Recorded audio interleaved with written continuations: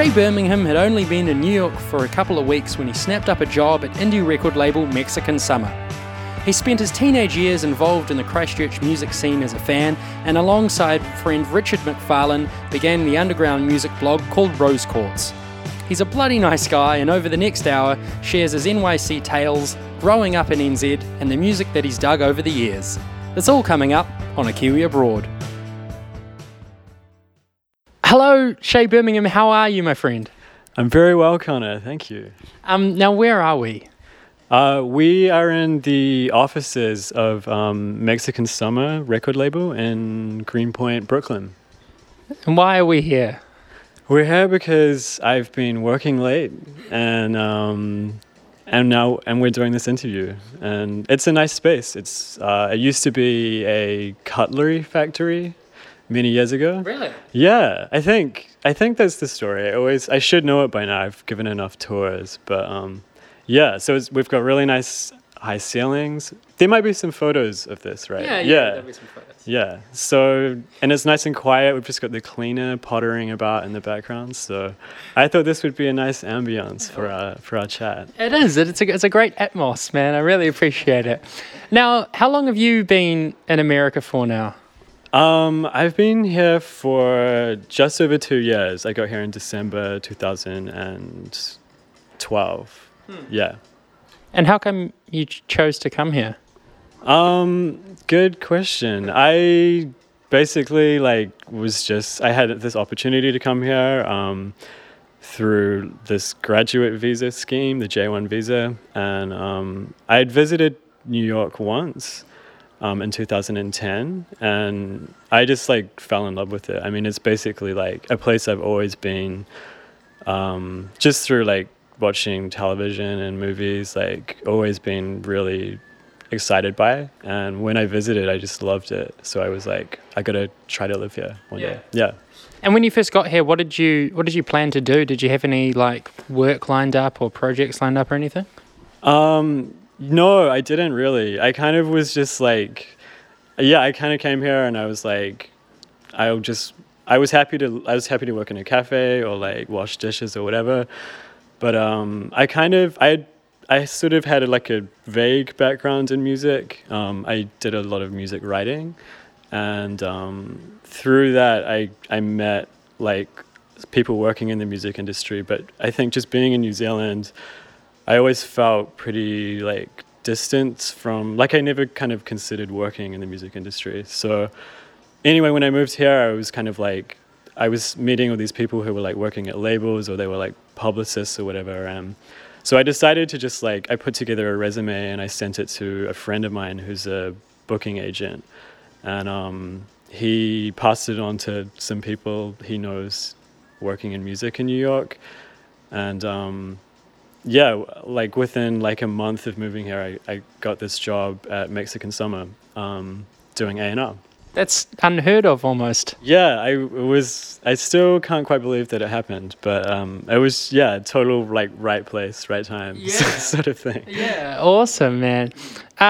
Let's play your song. Let's play your first song here, Shapeshifter. Tell me about how this ties in with where you are now, because New Zealand drum and bass is quite far removed from where Mexican Summer is. Totally, yeah. Well, so you were writing a lot about Shapeshifter, I can tell. Exactly, yeah. No, well, I don't know. I was thinking about just songs that have had an impact on me over my life, and I have two older sisters who were really into the New Zealand rave culture, kind of in the late 90s. Yeah. And is that when Fat was around? Fat Festival? Yeah, maybe Fat. They used to go to The Gathering and Alpine Unity. Yeah. So I was just by osmosis really into a lot of that music that was happening. And it's crazy because I remember buying this Shapeshifter CD when I was 11 or 12, and I went into Sounds in Riccarton Mall, and I just loved it. It was kind of before anyone knew about Shapeshifter, I think. And then, like, I remember playing it at school, and everyone was like, "What's this shit?" And then by the time, like, I graduated, everyone was into Shapeshifter. Like, it was like this huge national thing. Yeah. So I don't know. Like, I've just always loved this album and this track, "Move With Me." It's soulful. It's jazzy. It's really good. Cool.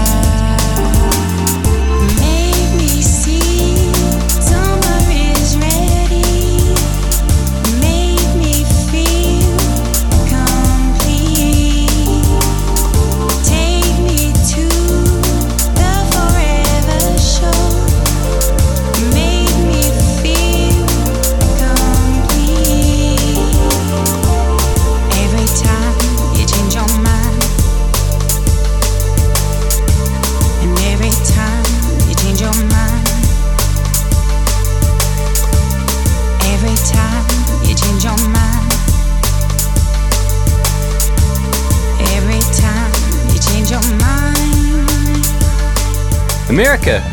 What would you want to go there for? Who's going to mow your bloody lawns?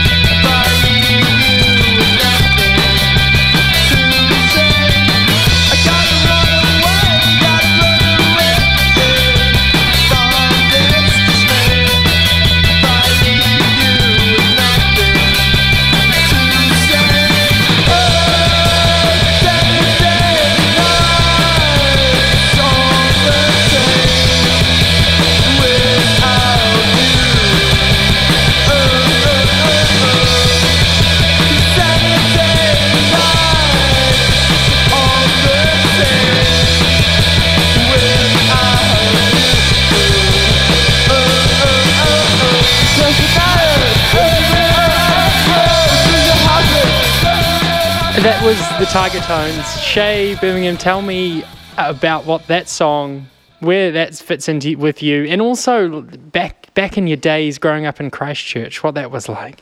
Yeah, well, Tiger Tones were just like really good friends of mine. And they were kind of like one of the few bands in Christchurch that I felt like were genuinely like exciting to me when I was like 17, 18.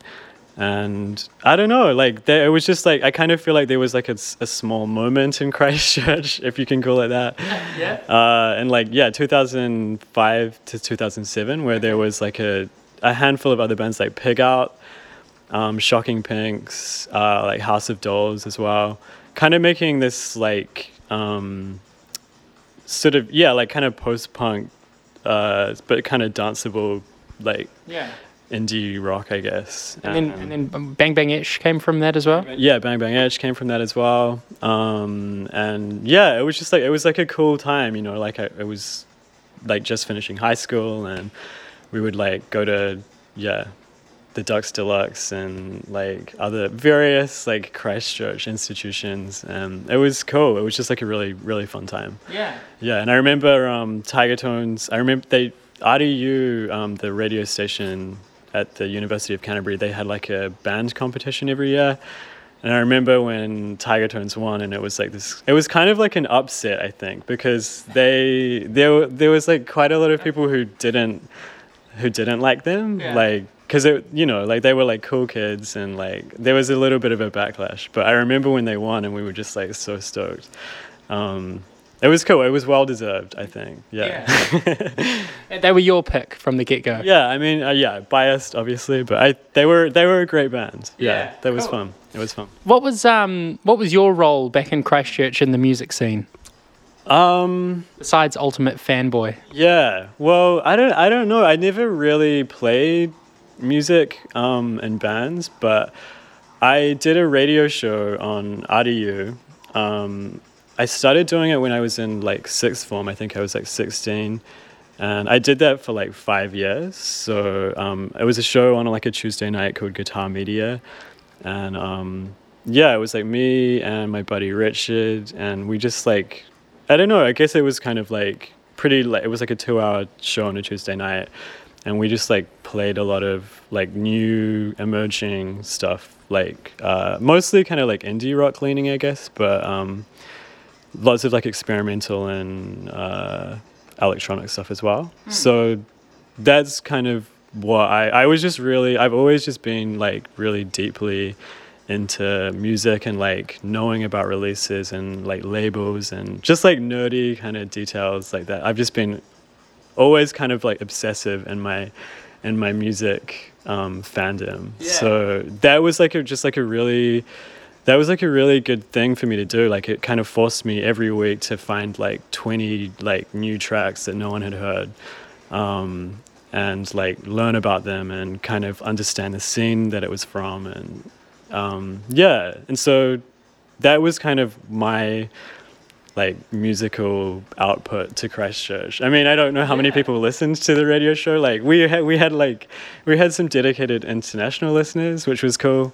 But it was just like, that was a cool period of me just like learning about music and really like getting to know stuff deeply. Yeah. And I mean, around that time, it would have been when music blogs started to, actually be a source of getting new music. And I know that you and Richard started Rose Quartz. Was it around that time as well? Yeah. Well, initially during the radio show, like it was mostly just like mining MySpace. That's how you do it. Yeah, like that was a great resource back in the day. But gradually like blogs became like an influential part of that as well. So Rose Quartz I think started in like late 2007, 2008. And then that was just like another outlet for me finding music and writing about it, and it was that was definitely like a very like fruitful like era. There were a lot of other blogs around the world. There was kind of just like this nice network of blogs, and there was like I think there was like a great deal of influence like that they held, which I think isn't really necessarily the case anymore. Like I feel in the last few years that's sort of gone away, but for a moment, yeah, like that was a way a lot of people were finding out about music. Yeah. Which is kind of something really cool to be involved with. Yeah. You know, because now you have the big blogs, which are just businesses that do a lot of brand partnerships, etc. Totally. And then there's still a small number of, you know, smaller blogs, but they're less influential, I suppose. Yeah, totally. Yeah, I feel like, like, because with Rose Quartz, we sort of ran that. It's pretty, it's defunct now, but for like, 3 or 4 years, we would just sort of like churn out stuff every week. Eventually, like, we kind of became part of this like network called Altered Zones, which was run by Pitchfork, which is like a major indie music website. And so that was cool. Like, I feel like that was, I think, like 2011 when that site was formed. So they kind of like aggregated a lot of our posts. But yeah, just gradually, I don't know, like music is constantly changing. The way people consume it is constantly changing. But yeah, it was cool. That was a fun time. Did you have any artists that went on to do something, you know, that you picked from you know, the birth thing of, that went on to, you know, have quite a lot of success? Yeah. You can think of? Yeah, totally. I mean, coincidentally, I remember, back when I was doing radio, like, I was searching for stuff to play one week, and I came across the MySpace page of Best Coast, who later signed to Mexican Summer, where I'm now working. But I remember she had like 200 profile views and like no plays. And I was like, man, this is really cool. And I blogged about it. And and then, you know, she's gone on to sell like over 1 million records. So yeah, there's definitely like incidences of that for sure. Yeah. And it's cool. Like, and I guess like now that I'm doing A&R, it's sort of like it's definitely a similar thing. It's about trying to find something in those early stages and hope that it can grow to something bigger. Yeah. Would you say Best Coast has parallels with Garageland? I'm trying to segue here, man. Maybe, yeah. Like there's some fuzziness for sure. I think like early Best Coast for sure. Yeah. If we wanted, sure. I mean, really early stuff that was never actually released. Tell me a little bit about, you know, Garageland for you. You just dig it. Yeah, I mean, like they're just another band I got into when I was, you know, like 15, 16. Welcome to Garageland is a great album. I think this is one of the Flying Nun reissues that's coming up soon. I've always loved this band, and this track in particular is really shoegazy. It's cool. It's got like a nice like teenage kind of feeling. It's a good one. I fell down once. You held my hand. No, you never ever talked about it. I think you'd understand. Everybody could fly, but you better not try. It doesn't matter who you talk to. Everybody's giving up. Nude star, nude star, nude star, nude star.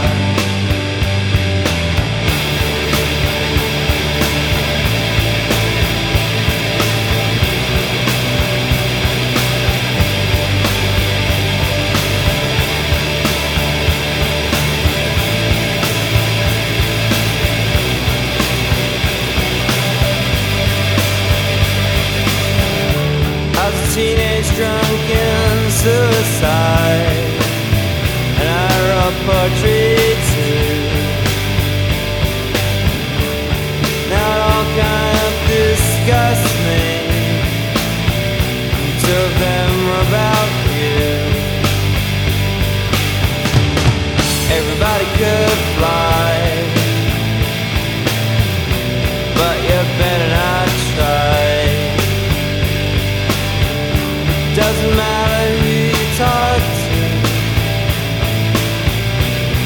everybody's giving up. New star, new star, new star, new star.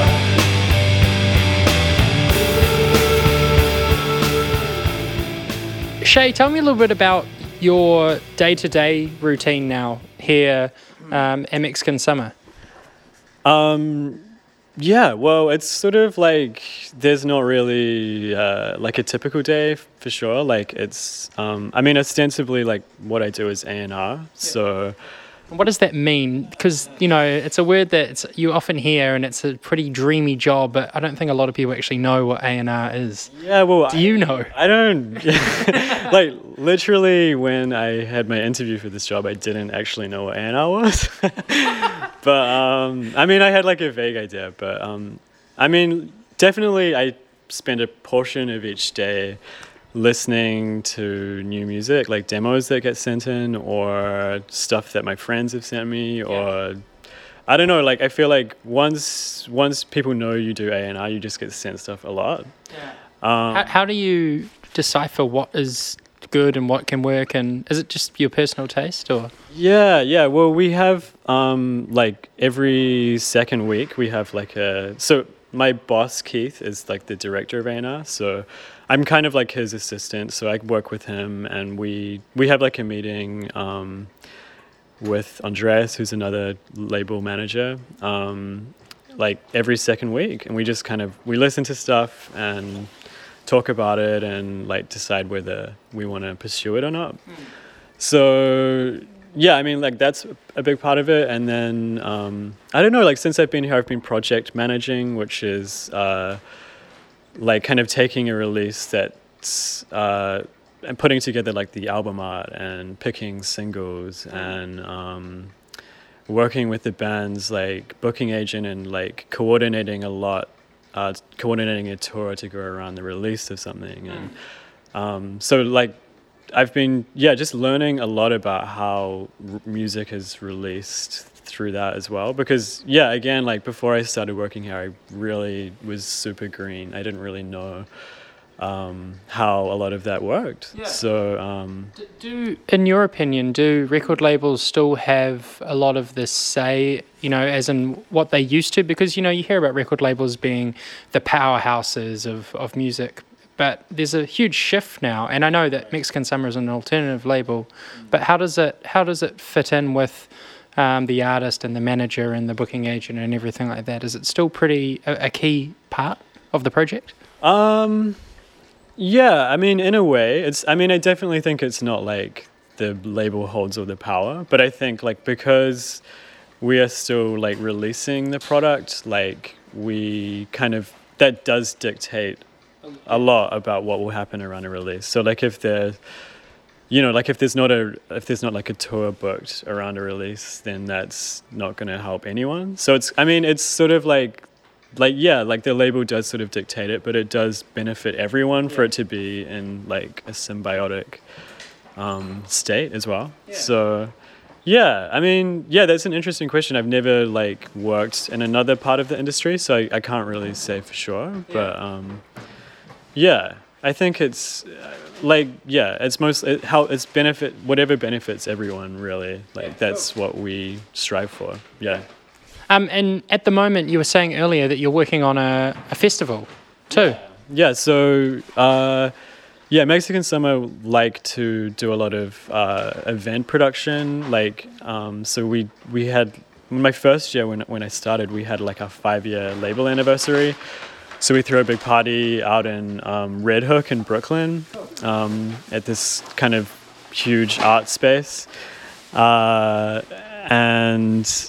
this year we're throwing a party in Marfa in Texas, which is like a really, really isolated small town in like rural southwest Texas, really close to the border of Mexico. And it's kind of the complete opposite of what you've done the year before. Yeah, totally. Yeah. From Brooklyn to Marfa. But yeah, so we're doing it over like a weekend, the weekend before South by Southwest actually, because it is like such a destination. It's sort of like it's like a 3-hour drive from the nearest airport. So it's a very kind of boutique sort of festival experience. But it's really cool. We've got like a selection of Mexican summer artists playing at it. Also, there's going to be an evening of software music, which is software is like the electronic leaning imprint of Mexican summer. We've got like film screenings and some sound installations, and and we've got a recording residency with Conan Moccasin and Dev Hines, Blood Orange. So really cool. Yeah, it's just going to be like this. It's sort of something I've been working on for a long time. So it's going to be crazy to see it actualized. You know? Yeah. And when you're like, because I imagine you're booking flights and organising transportation and doing everything like that, do you still fanboy out a bit? You go, oh crap, I really like that guy. He makes really great music. Yeah, totally. Yeah, for sure. Yeah, it's strange. Like Dev Hines is a musician I've admired for a long time, and ever since he was in like that band Test Icicles, I don't know if you ever heard them. Like that, yeah. So it's kind of cool. Like, and he's sort of just like had a crazy career like jump in the last few years as well. And it's cool. Like it's fun with like working with an artist like Conan as well, because he's obviously like a New Zealand musician that I've been a fan of for, since I was a teenager. And it's cool. It's really cool to be working with him. And so many musicians love him. Like, so it's cool to be able to like do these projects where you can really be creative and like pair people together. And and that's sort of like what the spirit of the festival is. It's about like doing like unique performances in different environments, and lots of collaboration and artistic crossover. Like a lot of the musicians will be doing like painting as well. There's going to be like a mural installation. So yeah, it's something that we're hoping to do like once a year, every March. So this is like the first year was last year, but it was kind of just like a much smaller scale. So this year will be like the real test, I think. Cool. That's a pretty fun thing to work on. Yeah, really fun. Yeah. Tell me a little bit about Roy Montgomery. He's just he's a musician I've admired for a long time. He's Christchurch based. I think he's a professor at Lincoln University now. Awesome. But he's kind of had like a pretty varied career. He was in I think the Pin Group, the Flying Nun Band, and just makes really beautiful like sort of drone based instrumental music. And he's actually collaborated a lot with Grouper, who's playing at our Marfa Festival. So that was a nice segue, actually. And this track's called Clear Night Port Hills, taken off this really amazing album he did called Scenes from the South Island. Lovely title. America? Oh, is that just past Taupo?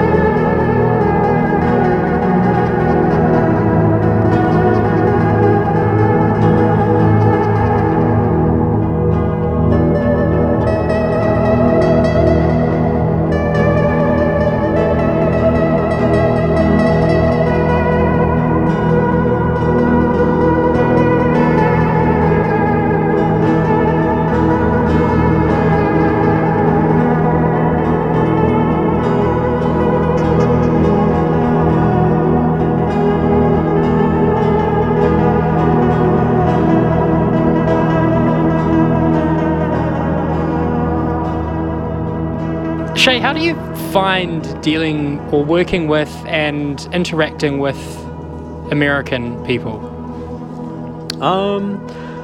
I find it good.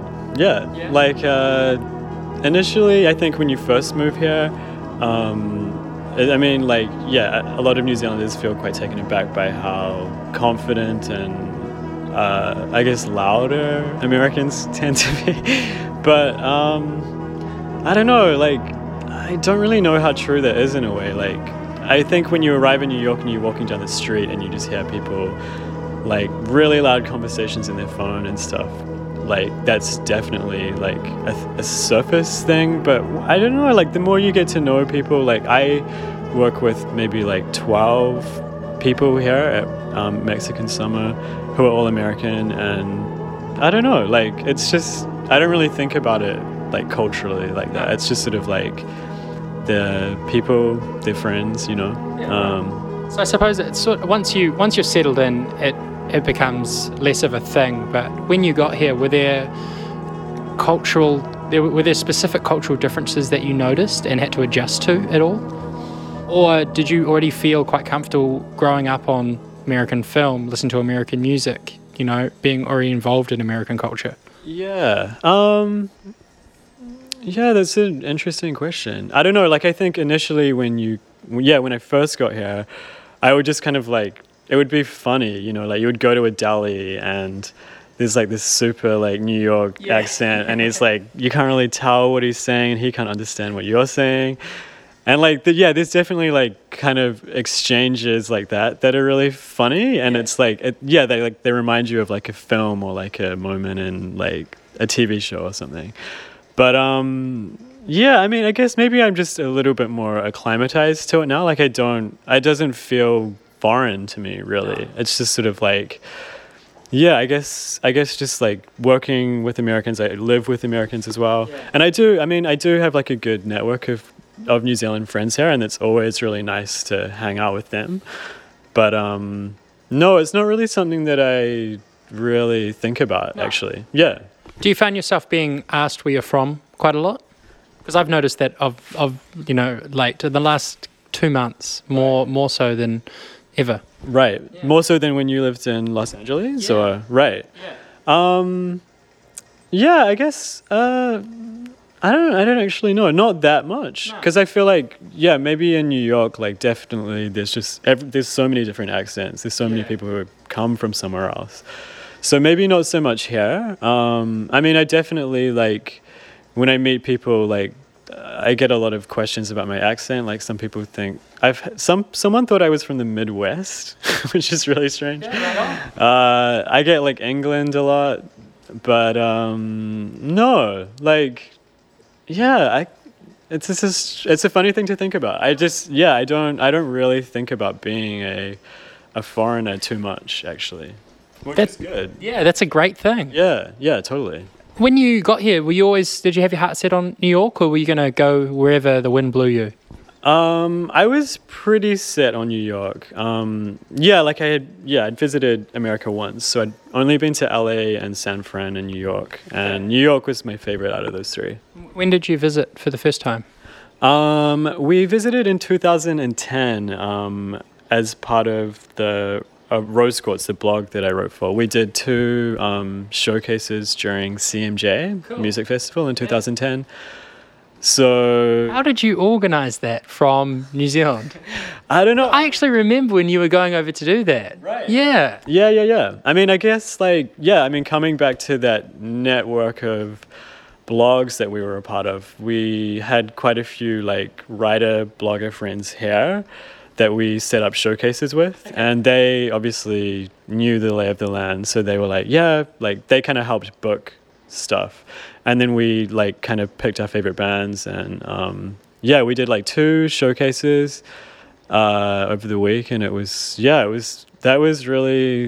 definitely like a really special like trip, you know, and that I think that made me associate like New York with just like a lot of possibility, you know, because just being from New Zealand, and like the internet's great at connecting, but like to be in an actual physical place where you're like meeting people and artists that you really admire, and putting on events it's just like it takes it to a new, level, I think. Yeah, for sure. Yeah. Do you, after moving here, believe that if a New Zealand musician or act is to do well, it benefits them a great way to be here?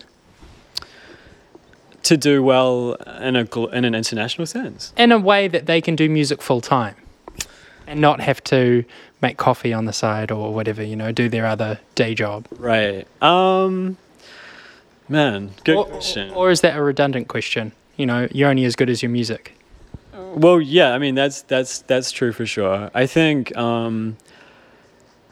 it's a gamble. I think like coming here, it's definitely not cheap and easy to get by here.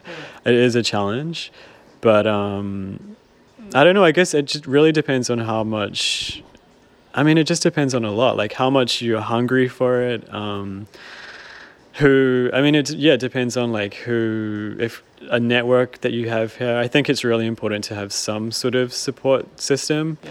But yeah, I've never been a musician, so I feel like I can't really comment that. No comment. But yeah, I would say like there's definitely like just a lot of opportunities here. Yeah. And if it is meant to happen, it will, maybe. Yeah. Maybe that's a good attitude, actually. Like if you come here and it's meant to happen, then it will. Yeah. Yeah. Tell me about Golden Axe. Golden Eggs are another like important teenage, early 20s band duo to my musical development. It's Chris Cudby and Dave Kent, real name, based in Auckland, and they've been doing their thing for like, over a decade now. Like, they have a really fun live show, and I first saw them at this really cool like art installation in Christchurch. They built a giant Wario head. Wario, the villain from Mario? Yeah. Yeah, they built like this giant Wario head in this tiny like retail space. Okay. And I think it was in Poplar Lane in Christchurch, pre-earthquake. And it was like made out of cardboard, and they installed it like over a week, and then they just played this show, and it started out with like this smoke machine and like all these synths, and it was just this head, like no one could see anything, and then they like punched the goggles out of Wario's head, and then they were just inside like wearing like wigs and like with like crazy fairy lights everywhere, and it was just like this really fun show.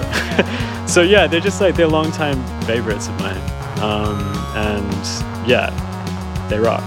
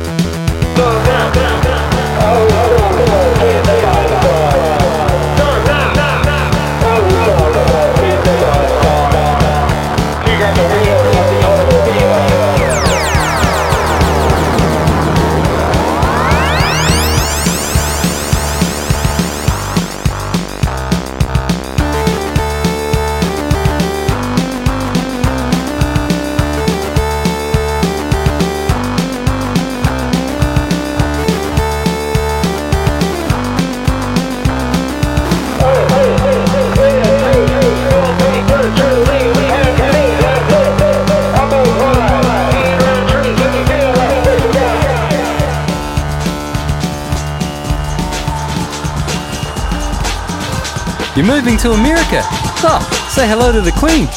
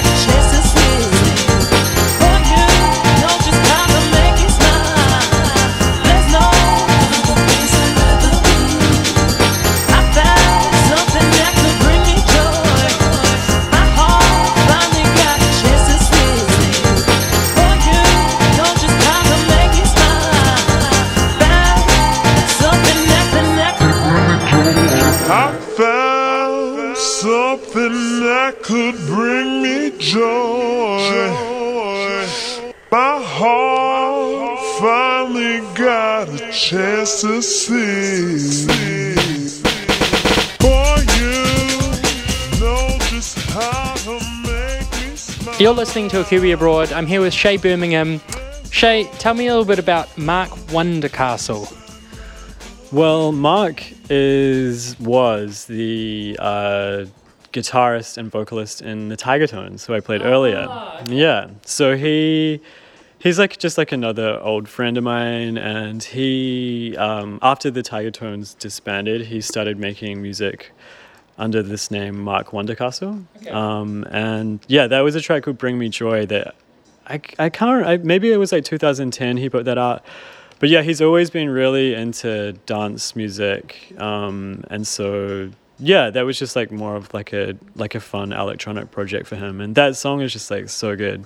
Really good use of, and I think it's in a sample from Ashanti's Happy. Right. Yeah, it's just like it's a really fun track. Yeah. Cool. Do you have aspirations to one day start your own label or do something like that? I don't know. I definitely I've thought about it just because living here, especially in Greenpoint, there's so many record labels. Like I think there's like over 40 just in this neighborhood. So like that's crazy, isn't it? Yeah, it's insane. So like yeah, like seeing people do it and like like I have a few good friends who run labels, like it is tempting. But like on the same token, it's sort of like, does there need to be another record label, you know? So yeah, I mean, it's not something that I would rule out, but like right now I definitely feel like I'm busy enough just working here and doing A&R, because we also have like a reissue label called Anthology Recordings. So I spend a lot of time looking for older records to reissue for that as well. And and then we also have Software, the electronic label. So I kind of feel like I almost do A&R for 3 different labels anyway. And starting something on my own would just be a lot, maybe. but yeah, maybe. Yeah, maybe, yeah, right. Yeah, no, it would be a lot right now by the sounds of it when you say you've 3 labels that you're actually looking after. It's kind of like 3 different niches of music that you're trying to cater to. Is it? I know you're a music fan across the board, but how do you put your head into the mindset of each one? Well, with Software, Software is kind of founded by Dan Lepadin, who's a musician. He records his One O Tricks Point Never. So he's like an artist first and foremost, but software is kind of like his imprint. So he does most of the A&R. I'm kind of part of the conversation. So like with that, I think it's more directed through him. With Mexican Summer, it's I don't know. Mexican Summer is quite a diverse label. Like it's definitely more like kind of indie rock leaning, but it's diverse. Like we've put out a lot of dancier and electronic and kind of dubby records as well. And then with Anthology's actually been really cool to work on because it's a totally different process from like finding like a new artist or a demo and putting an offer out, and it's just like a different process. So a lot of it's quite research based. Like I spend a lot of time on Discogs, like looking up records that are out of print and trying to find like licenses and tracking down like people who made or were a part of making like this crazy rare record from like the 70s. Like, so it's kind of like a lot of detective work, and I really like doing that. It's a totally different process from doing like A&R for a new label. Yeah, right. But it's pretty cool. Yeah. Have you personally found stuff that has gone on to be released yet, or are you still looking at artists that to sign and release stuff with? Yeah, totally. We've put out like maybe 3 EPs last year from artists that I brought in, and hopefully we'll be like hopefully doing an album as well. Is that quite a satisfying feeling for you? Yeah, totally. Yeah, it's really cool. Yeah. It's like I kind of thought coming into it that it would be quite easy, but just like learning as I'm going, like there's just like a lot of the business of music is a lot more complicated than you think. Like initially I kind of didn't really understand maybe what labels did really, but now I totally appreciate like how much work goes into putting something out. Like it really is like a big process. So yeah. Now, a couple of brothers who took what we were talking about earlier literally and moved to London. You've selected one of their tracks. Chaos in the CBD is who I'm talking about. Tell me a little bit about your relationship to them, or how you became a fan of theirs.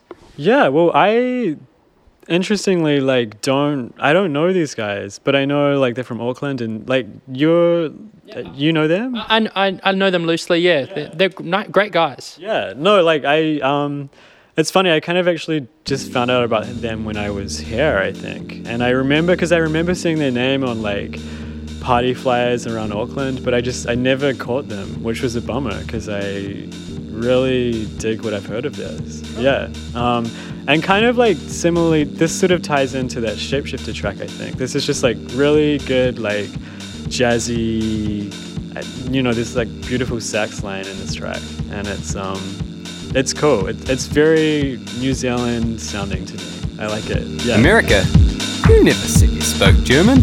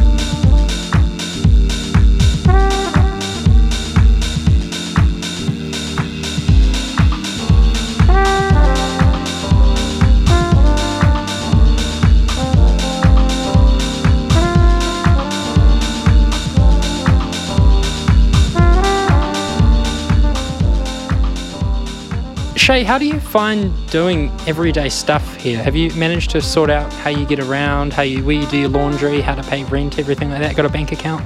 Yeah. I mean, I've been pretty lucky, I think. Like when I arrived here, I moved into Greenpoint, where I still live, and I also work here in Greenpoint. So Greenpoint's just been like my zone, since I moved here.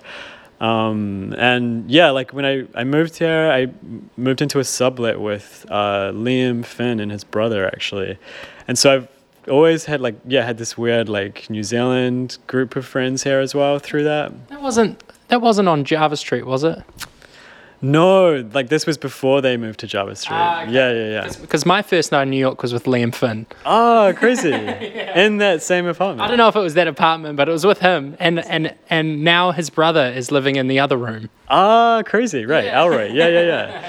Yeah, so and I was there for a few months, and then I just moved apartments like, I don't know, 6 blocks north. So I know this neighborhood so well. Yeah. So yeah, I've got my laundromat, I've got my bodega, I've got my organic grocery store. I definitely feel like it feels like homey now. It's really nice. Yeah. And when like new Kiwis come over, do you often do you end up helping them out? Because now, you've the sort of, it's set up now. There's a network of Kiwis here. Do you, always help to make it easier for when other Kiwis come over? Yeah, totally, man. Yeah. I think that's just like really, it's just really important, like, I know, like, it's weird. Like my friends who have moved here have had kind of different, like some people have immediately kind of like just shone and like have been had really good luck. I don't know. I just feel like a lot of New Yorkers just being, having the right dose of like being outgoing and just like being in the right place. Like a lot of them have kind of like immediately done really well, and it's taken a few others like, like a few months of struggling. So yeah, totally. Like it's always like nice to be there for friends and just, being a familiar voice, Yeah, for sure. Because it's a big city. It is a big city. Yeah. And it can be overwhelming at times, I imagine, for, new people coming in. Yeah, totally. I feel like I was really lucky to I don't really feel like I had a period of struggling too much, like obviously like it's expensive, and there are months where I'm like, oh, am I going to be able to pay my rent? But like on the whole, I think I've just been lucky, Yeah. You do sound like you've had a pretty soft landing, and a great landing as well. Yeah, totally, man. I feel really lucky. Yeah. Do you imagine, or do you see yourself living here for the foreseeable future? I think so. Yeah. I mean, I really love living here. I'm not like the kind of person to plan that far ahead, but I definitely would like the opportunity to stay for long term, for sure. I went home to New Zealand for like a month this year, and it was cool. Like it was just so lovely seeing family and friends, but I think by the end I definitely was excited to get back. And and also just like working in music, I'm not sure how sustainable it is in New Zealand. It's just like a lot easier here. And there's just, more opportunities, obviously. But I love it here. It's cool. What's like the one thing, or, the things that you want to get done, whether it be travel, see things in America, or do, with the rest of your year? The rest of my year? I would really love to travel a bit more around the country. Like I've been working full time basically since I moved here. So I really, aside from a few like work related trips to like LA, I went to South by Southwest last year. I haven't really explored that much of the country. So like this summer, I've got a friend living upstate. He's going to college up there, and he's getting a car. So I think we're going to try to road trip around like the Northeast, okay, cool. Around like Maine and Vermont, and go to Cape Cod. Definitely like getting out of New York in the summer is a priority. Like it just gets really awfully hot. So that I would really like to do. And then I don't know, just keep on. It would be cool to sign some new stuff. Yeah, I don't know, man. Just Cool. A good friend of yours, Richard, who started 1080p, did he start that while you guys were still doing the blog or after? No, he started that after. Yeah. So he's released a bunch of stuff now, and your final selection is someone he's recently released music for. Yeah. Mongo Skater. How do you say it? I think it's Mongo Skater. I think. Yeah. Yeah. It's always weird when you just see a word written on the internet a lot, and then when you try to go to say it in real life, it's like, I don't actually know how to say that. This interaction happens. I think I know how to say it. Mongo Skater. And you go Monto Stato. I don't know. Totally. So he's a Wellington artist, is that right? Yeah. He's like, and similarly, I don't know this dude at all. I think his name is Thomas. Okay. From the 1080p press release. But yeah, this is just like a really, it's a great cassette that Richard put out on his label.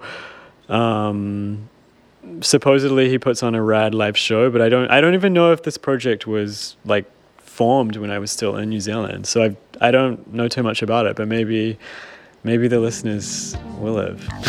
But yeah, it's cool. It's really weird, like funky house mixed with, I don't know. It's a very weird record, but it's great. Yeah. Yeah.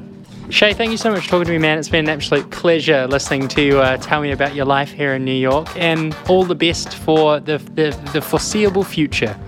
Thanks very much, Connor. You too. Kia ora. Las Vegas, what's wrong with Rotorua?